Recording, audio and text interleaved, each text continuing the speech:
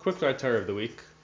In this week's parsha, Parshas Bai, by the Makkah of Cheshech, darkness, there's a medrash that says, Hashem asked the angels, should the Egyptians be smitten with darkness?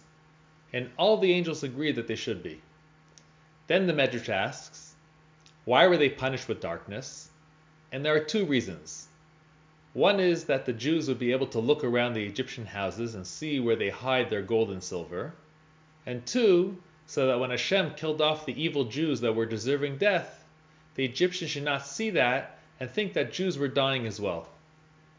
So Reb Heschel of Krakow, who was the successor to the Tais of Yontif as the rabbi of Krakow, and was the Rebbe of the Shachan Nataz, he asks that of all the Makkahs, why did the Medrash ask for the reason by the Makkah of darkness?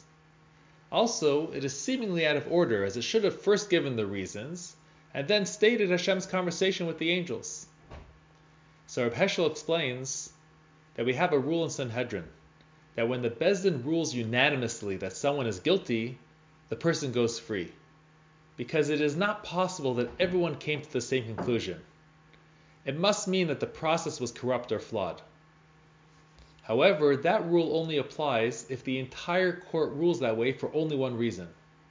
But if the court is unanimous in their decision, but they reach that decision for different reasons, then the ruling stands, because that shows that they did deliberate the matter properly. Over here, once the Medrash told us that the angels unanimously ruled that the Egyptians should be smitten with darkness, the question became, how can Hashem then follow through if we normally let the person go if the court is unanimous? So the Medrash then inquires, what's the reason for the plague of darkness? And provides two different reasons, to teach us that while the angels all concluded that the Egyptians were deserved of the plague of darkness, but the reasons why varied. If that is so, then the ruling still stands. The takeaway for us is you see how precise Hashem is in everything He does. That everything He does has a multitude of layers to it and serves many purposes.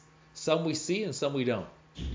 That while on the one hand the Makkah of darkness served to punish the Egyptians, and on the other hand it provided the opportunity to purge the Jewish people of the Rishaim and for the remaining Jews to bury them with dignity, without creating any misconceptions.